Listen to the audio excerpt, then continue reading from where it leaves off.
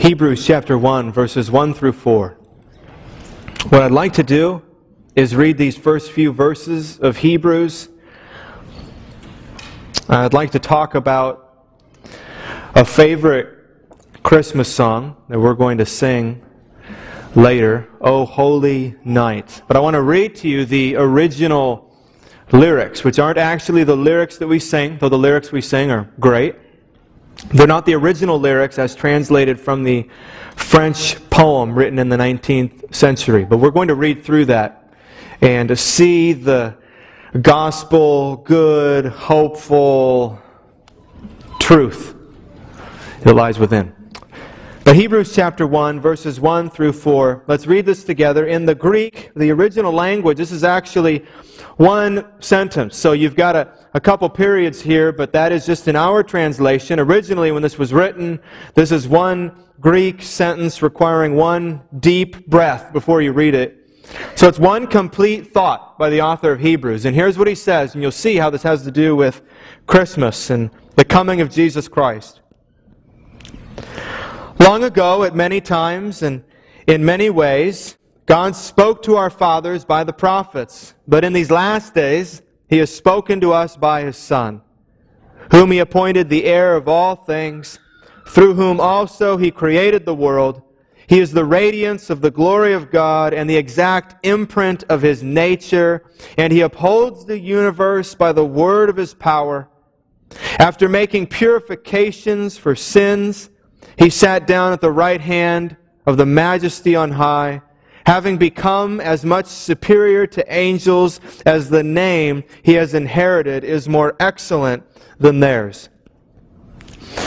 So something that we can have a tendency to do on Christmas is to just think about Jesus in this little manger. And we forget that baby Jesus in the manger grew up to be Jesus the man on the cross. And celebrating the birth of Jesus doesn't really mean anything unless in celebrating the birth of Jesus we're remembering and celebrating that Jesus came to live and to die so that our sins could be forgiven. So really at Christmas time, when we're celebrating and singing about and proclaiming the good news of the birth of Jesus, we can't actually do that without also proclaiming the good news of the death of Jesus. Not only the death of Jesus, but the resurrection of Jesus. And so in Hebrews chapter 1, verses 1 through 4, you see that the author connects all of that. And the hymn, O Holy Night, does the same thing. It's one of a few Christmas hymns that doesn't just focus on the birth of Christ, but also focuses on the life, the death, the resurrection, the good news that Jesus Christ came to save sinners. But in Hebrews chapter 1, he says first, God has spoken in the past to us by the prophets. You can read about that in the Old Testament. You can read about men that God inspired to give revelation, to reveal bits and pieces of God's wisdom and His revealing to His people of who He is and what He's going to do to save us from our sin. And he says, long ago God spoke through the prophets, but now in these last days He has spoken to us by His Son. So this is how God speaks to us. God speaks to us, this author says, through Jesus. If you want to know who God is, you must look to Jesus.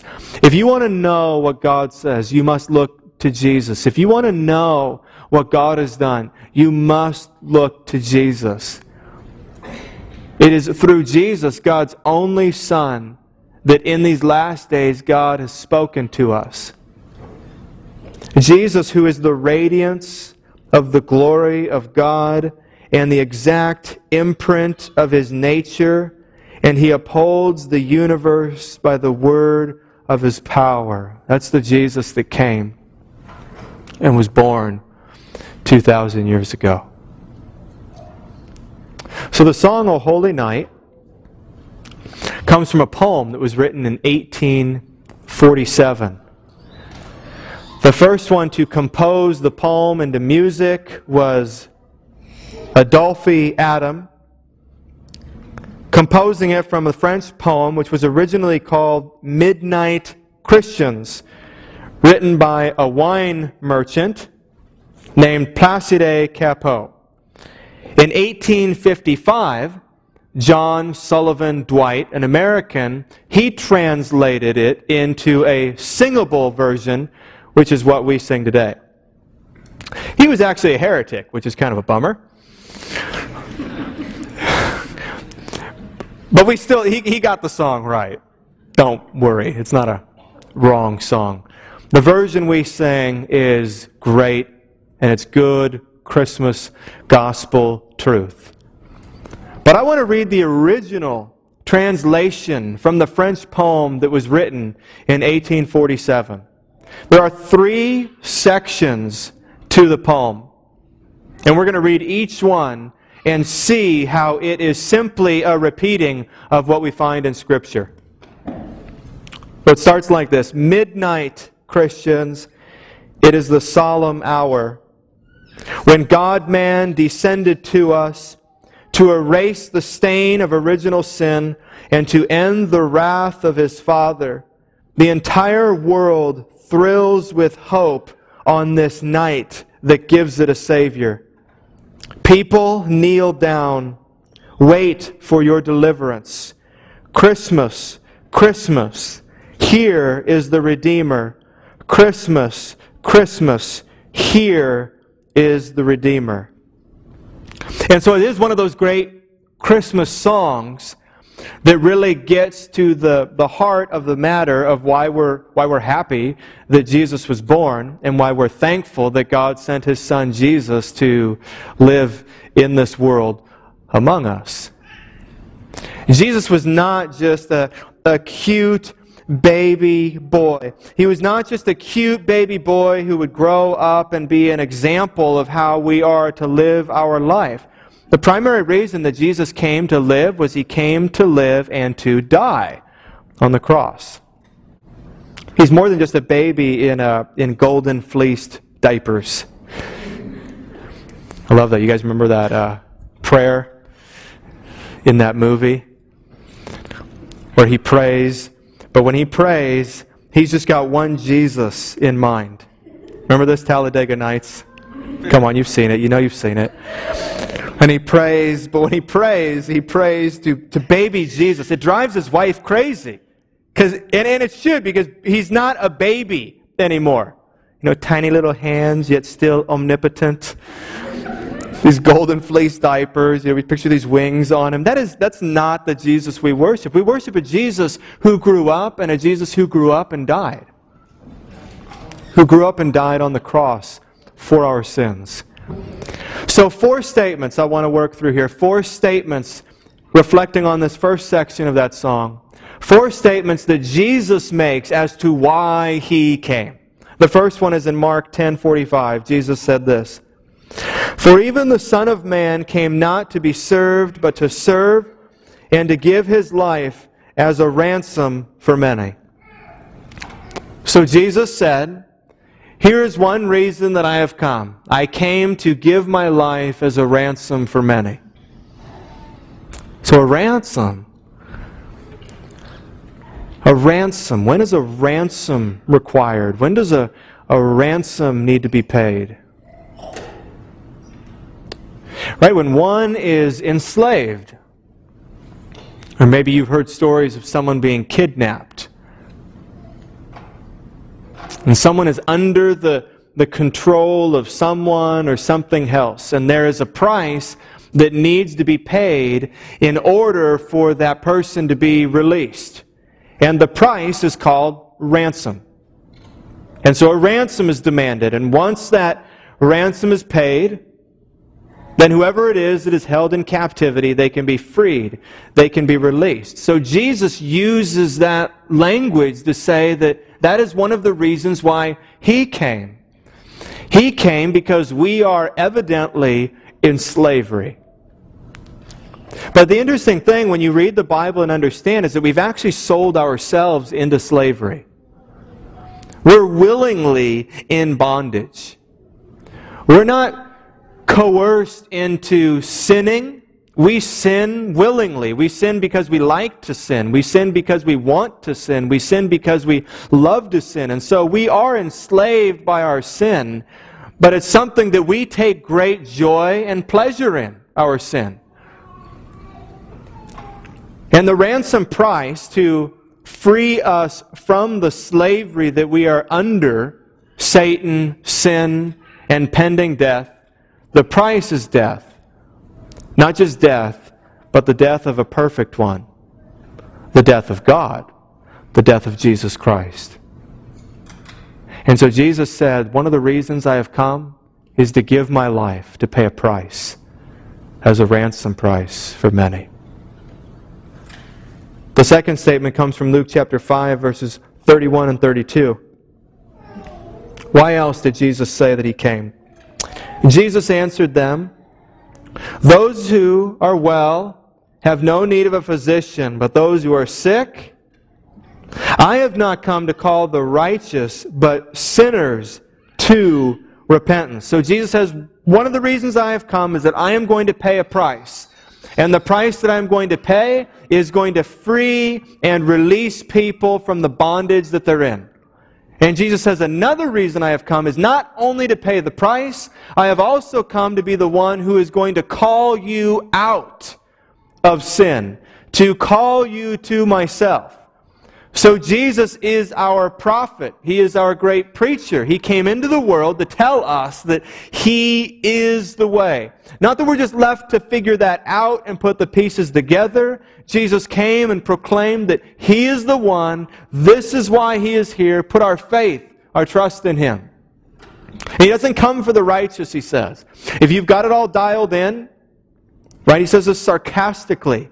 If you have this all dialed in and you have no need for God and you're already okay with God and you're just a good person and you've done enough good deeds and God is okay with you, you have an agreement with Him. He says, I haven't come for you. And the reason He says I haven't come for you is because you will not listen to the gospel. You will not listen to what I have to say because you don't think you need a Savior because you're your own Savior.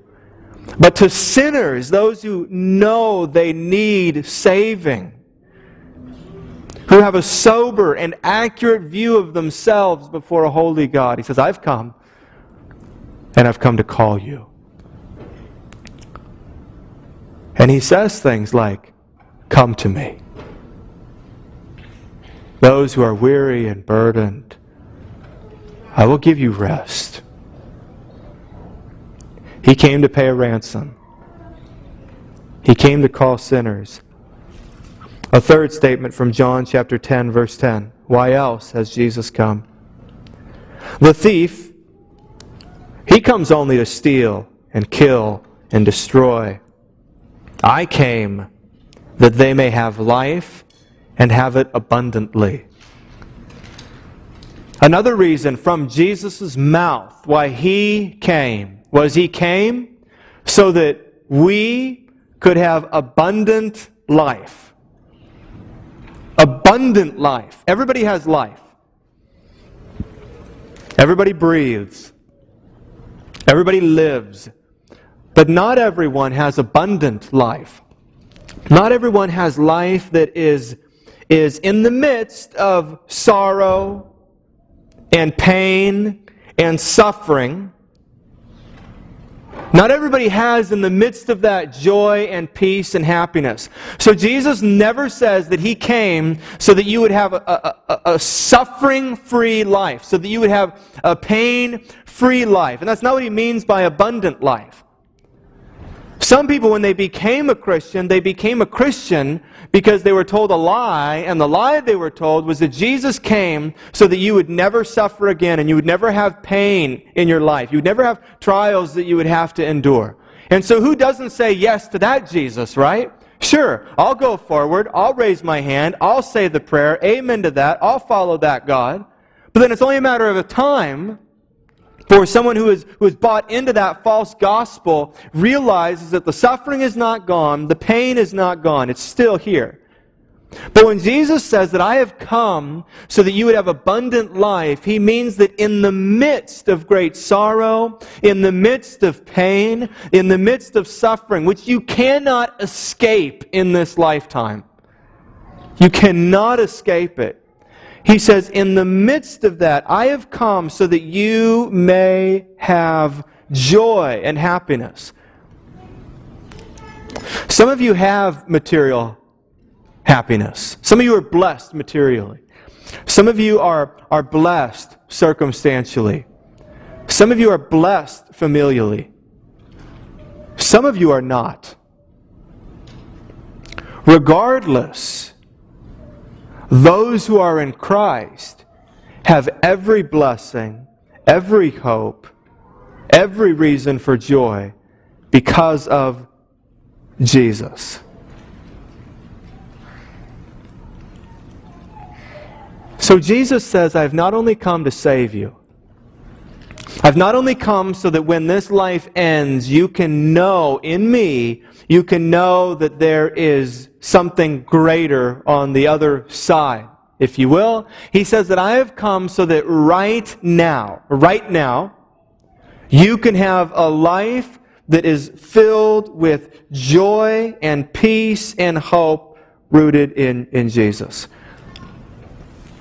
So in order for that to happen, though, we have to be people who are not fulfilled in stuff, but people who are fulfilled in Christ. We have to be people who hold everything in this lifetime loosely. Now, this does not mean, right, that you do not enjoy the things in this world. The truth is, there are many gifts that God gives you that will come in this world while you live in this lifetime. And you should enjoy those and celebrate and be excited and be happy. But you should know that those gifts are from God. But this is a very difficult thing to teach children at Christmas time in 21st century America. I mean, how is it not about all of this stuff under the tree? How is that not the best thing? Because this is pretty good. I mean, that was my boys this morning. It was just, and they were so blessed. We have, many of you know, 4 little boys, 1 little girl. And all 4 of our boys this morning, they got wonderful gifts. One of the gifts they each got from my brother, from Uncle Kurt, they got bows and arrows. Not Nerf bows and arrows. Like, not a stick bent off a tree, because that's what I've been doing. I thought they were fine. Apparently they weren't. With string tied. I mean, legit bows and real arrows that will, like, pierce stuff when you shoot them. And those of you who know my boys know that there was fear in our hearts when they opened these gifts this morning. But listen, they went off. I mean, they were excited. They were. Now, I didn't come up to them and say, "Now, boys, you're enjoying these things too much. Let's read a verse." If you enjoy those too much, I'm going to take them away. We don't talk like that. Right? Because we want them to recognize that, okay, it may not always go like this in your life, but right now there's some blessing. But don't forget, this is from God. So before we open gifts, we pray, trying to get things right. I remember last year my son Peyton sat down and I said, "Peyton, you want to pray?" He said, "Yes." And before he even opened the gifts, he said, "Dear God, help me not to be obsessed with these gifts." This is a good prayer. It's very difficult. Because once the gifts open, it can become all about this. What we have to understand is all these wonderful things that God has given us. Enjoy these gifts that God has given you. And don't feel guilty for enjoying the gifts that God has given you. Enjoy them and recognize that they are from God's hand. Paul said, I know what it's like to live in plenty and in want. And some of you need to learn how to live in plenty if you've been blessed this year. And you need to learn how to recognize that it is from God. And not to feel so guilty that you end up not thanking and praising God for what He has done for you. And thereby offend Him. So be thankful, but understand that our fulfillment is not in these things. It is in Jesus. He is the one that has come to give us life abundant. And it doesn't mean a full set of gifts under the Christmas tree. Maybe, maybe not. Maybe nothing under the Christmas tree. Maybe no job. Maybe no spouse. Maybe no kids. Maybe loneliness. Maybe cancer. Maybe disease. Maybe suffering. Maybe homelessness. Maybe poverty. But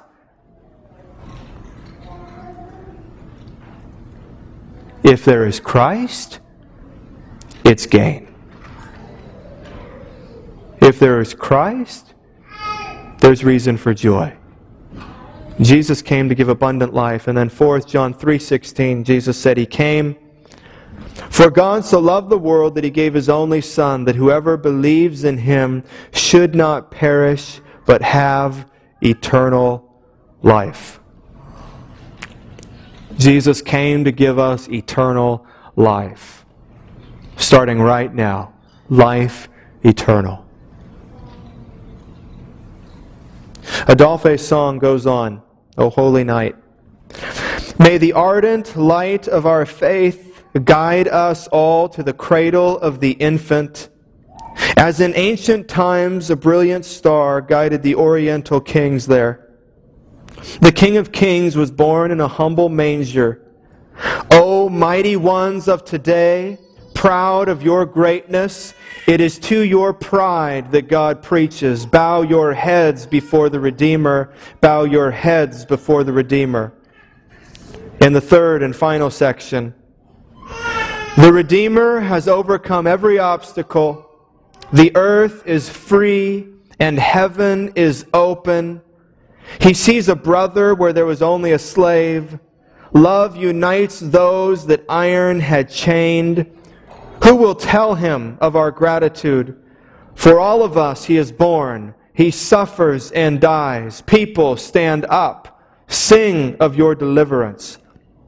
Christmas, Christmas. Sing of the Redeemer. Christmas, Christmas. Sing of the Redeemer. So he says in each of the three choruses, says first, kneel down. Who is this God? Who is this baby that has come? He says, kneel down. He says, bow your heads. And then he says, stand up and sing.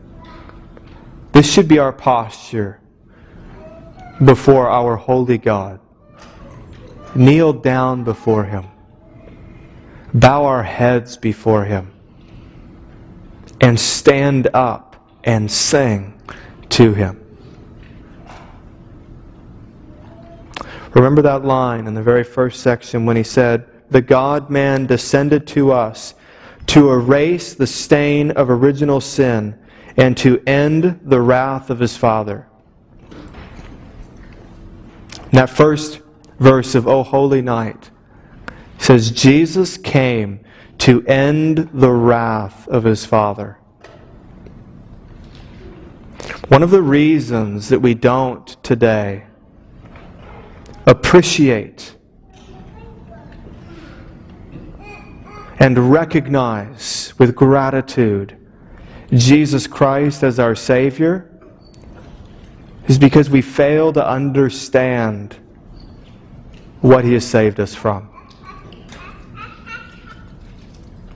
It is so easy for us when everything seems fine and good around us to be in touch with the reality of our sinfulness before a holy God. and for a Christmas song to remind us that Jesus came to end the wrath of God the Father. 1 John chapter 2, verses 1 and 2 says that Jesus was the propitiation for our sins. A propitiation is a wrath-satisfying sacrifice. And so the gospel teaches us that when Jesus died on the cross, He was suffering the wrath of God. The wrath of God poured out on sin. 2 Corinthians 5:21 about Jesus says, He who knew no sin became sin for us. And God poured out, which is why Jesus said the night before, knowing the cross was coming, is there any way for this cup to be removed from me? Is there any other way that sin can be atoned for, that you can be glorified other than me suffering your wrath, God, and having your wrath, that cup, poured out on me? But on the cross, that's exactly what happened. The wrath of God was poured out on His only Son, Jesus. And the wrath of God was poured out on Jesus instead of sinners, like you and like me. The truth is then that while Jesus came to save us from Satan, Jesus came to save us from sin, Jesus came to save us from death, Jesus came to save us from ourselves and our own wickedness, Jesus also came to save you from God. And we need to wrap our minds around that we stand as sinful people before a holy and perfect God who requires much of us, His creation, and rightfully and justly so. And we fail to honor God as we should. And so there is wrath pending. We are objects of wrath. We deserve to be alienated, separated from God, and punished forever for sinning against the only one who is truly innocent. We think sinning against innocent children is bad. It's nothing compared to sinning against an infinitely perfect, holy, good, gracious, and sinless God. And every one of us has sinned against Him, and we deserve His judgment. And Jesus came to save us from the wrath of God. So God, put that together. God came to save you from Himself. That is a good and gracious God. He didn't send someone else to do the job. He went Himself in His only Son and lived and suffered and died in our place. And this is what we celebrate at Christmas. And so in closing, it's no wonder that when the angels came and announced the birth of Jesus, this was their song. Their song was not glory to man. How great man must be that God came, but how great God is. We're not saved because of how great we are. We're saved because of how great God is. And so the angels sang, "Glory to God in the highest, and on earth peace among those with whom He is pleased. But glory to God in the highest." So on Christmas, when we're celebrating His birth, we of course are also going to remember His death on the cross. And so we do that every week through communion. So we'll have some leaders up here. We'll have some music playing. When you're ready, we would love for you to come and to take this bread and this cup. We'd love for you to do that if you're a believer. if you are a believer, if this gospel that I have shared, you believe this gospel, and Jesus is your Lord, your Savior, and your treasure, then we want you to share this meal with us. Let's pray. Our Father in heaven, we love you, and we give you praise and glory and honor. We thank you for sending your Son, Jesus Christ, to pay the ransom for our sin. We thank you, Jesus, for coming and seeking and saving us. Thank you for calling out to us. Thank you for giving us life and life abundantly. And thank you for bringing us to yourself. God, as we take communion together as a family, I pray that we would not do this with arrogance, that we would not do this with indifference, but that we would stop and think about the body and the blood of Jesus, which was broken and shed so that our sins could be atoned for, so that we could be forgiven, so that we could be cleansed. May we not this night end our worship with this service, but may, whether we eat or drink, whatever we do tonight, may we do it for your glory. As we enjoy the gifts that you've given us, as we enjoy each other, as we enjoy friends, as we enjoy family, maybe for some just sweet fellowship with you, whatever it is we enjoy tonight, may it not be terminating on us, but on your glory. Help us to keep a thankful and grateful heart. We pray this in the great name of your Son, Jesus Christ. Amen.